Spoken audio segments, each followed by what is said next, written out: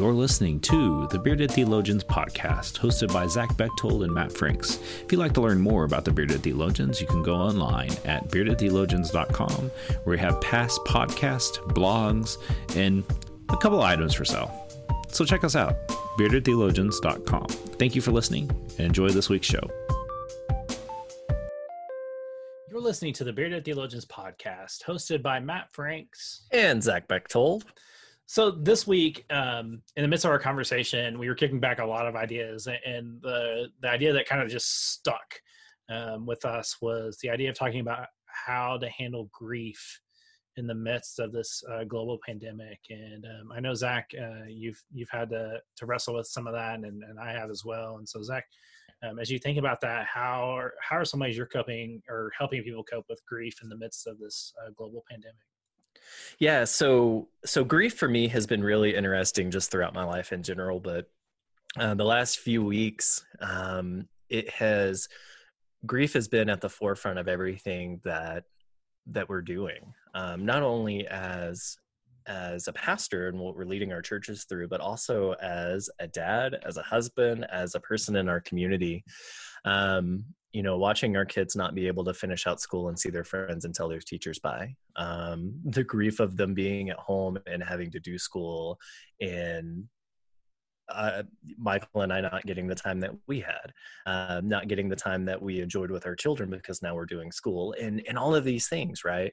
And then you compound it with the grief of the church of being a digital church in these moments and not having the tangible things of the sanctuary.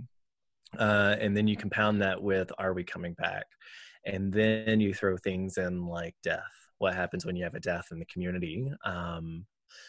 And how do we grieve in these ways? And then in the Methodist world, as we begin to move pastors around, how do we, as pastors and lay people, grieve and celebrate our pastor that we are helping move on, and celebrate our new pastors coming in? And so grief has been, for me, at the forefront of everything that's been going on in the last 12 or so weeks. And how do we process that? How do we do this grief differently when we can't come together? Because that's what we do as people. When we're grieving, we come together, whether it's for a funeral, whether it's for a party to celebrate and grieve our pastor or somebody leaving our community, whether it's the end of the year for our kids at school, and ice cream parties and field days and things like that, graduations, right? Those are something that we're grieving deeply right now, these milestones in our youth and young adults' lives. And I think a lot of what we're not doing is allowing ourselves to grieve in healthy ways, right? I think we're all naming it of, I'm sad. Something's not right. Something's different here. But we don't know how to grieve on a good day sometimes. And you throw a wrench in it like COVID-19, and we really don't know how to do this.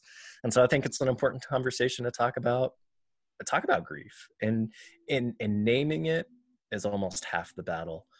I don't have an answer on how to process it and process it well. I think it's different for each person, but naming it for me has been the healthiest thing I could do in these moments.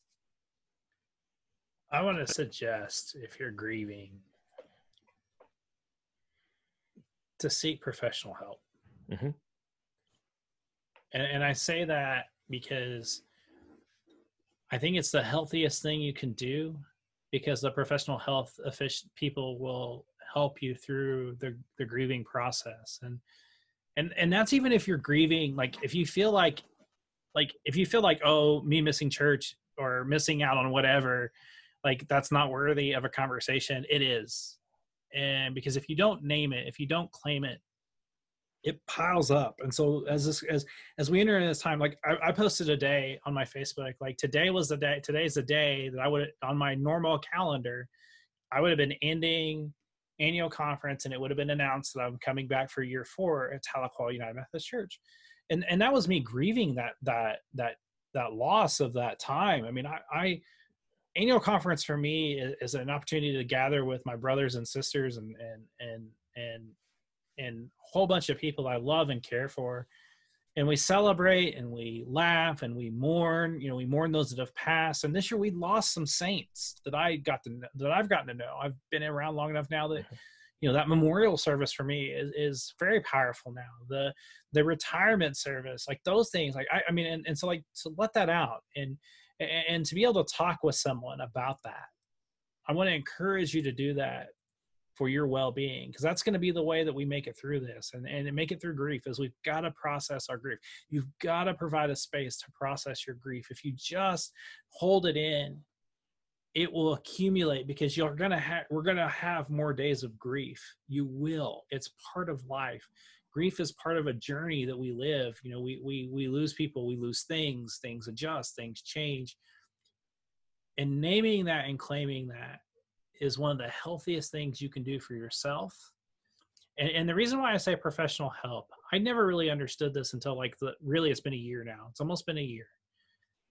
I denied it. I was like, I'll get a counselor. I had a spiritual advisor, and a spiritual advisor is one thing. They were able to attend to my spiritual issues, but I had some grief issues I needed to attend to. And the only way I was ever going to attend to that was actually getting some professional help and seeking a counselor. And I have a wonderful counselor. I look forward to meeting with her when I do. And, I want to encourage people to do that, because it will help you process your grief.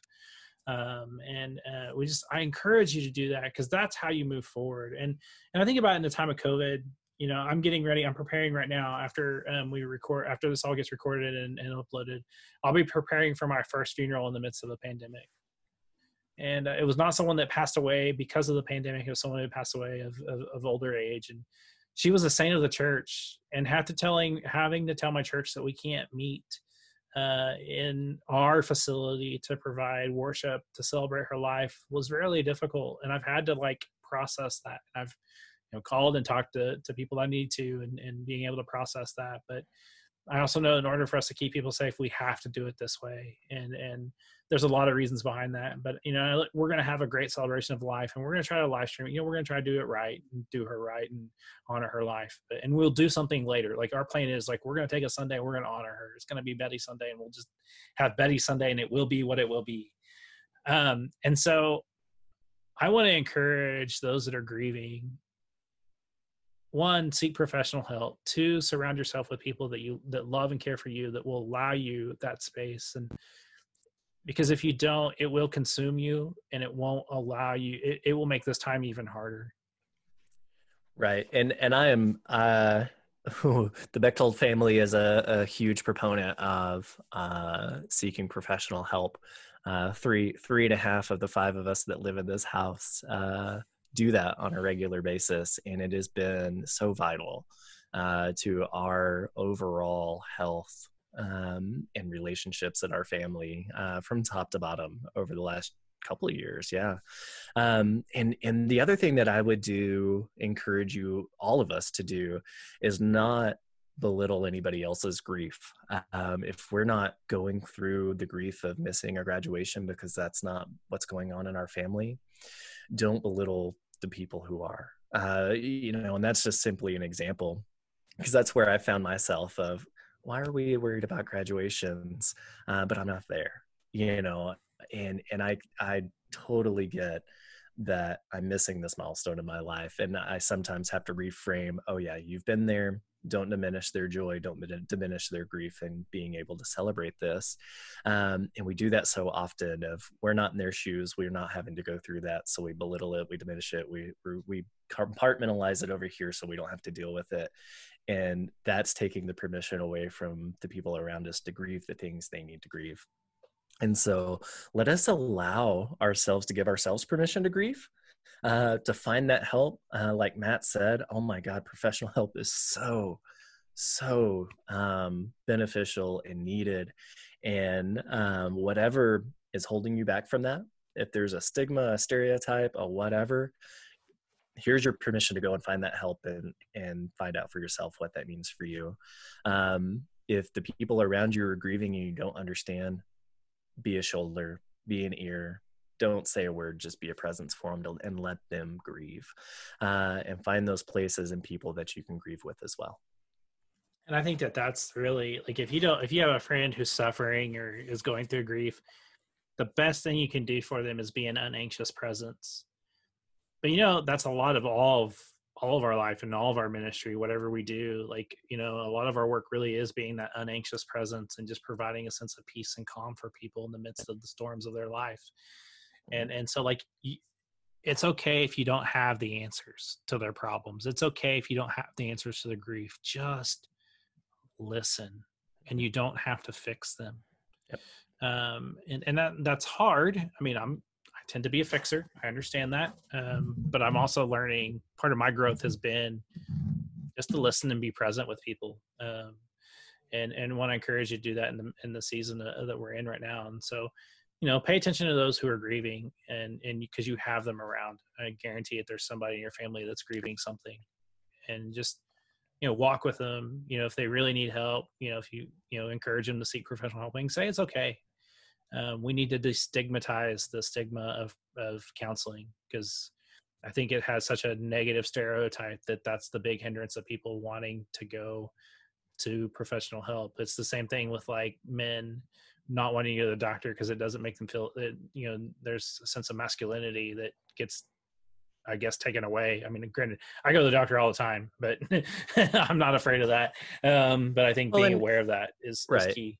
Well, and that's the thing, that we talk about the stereotype or the stigma that goes along with mental health and counseling and professional help, but there's that same stigma of grieving, of you got to be strong. You got to hold it together. You can't cry. You can't do this. You can't feel these things. And that's garbage.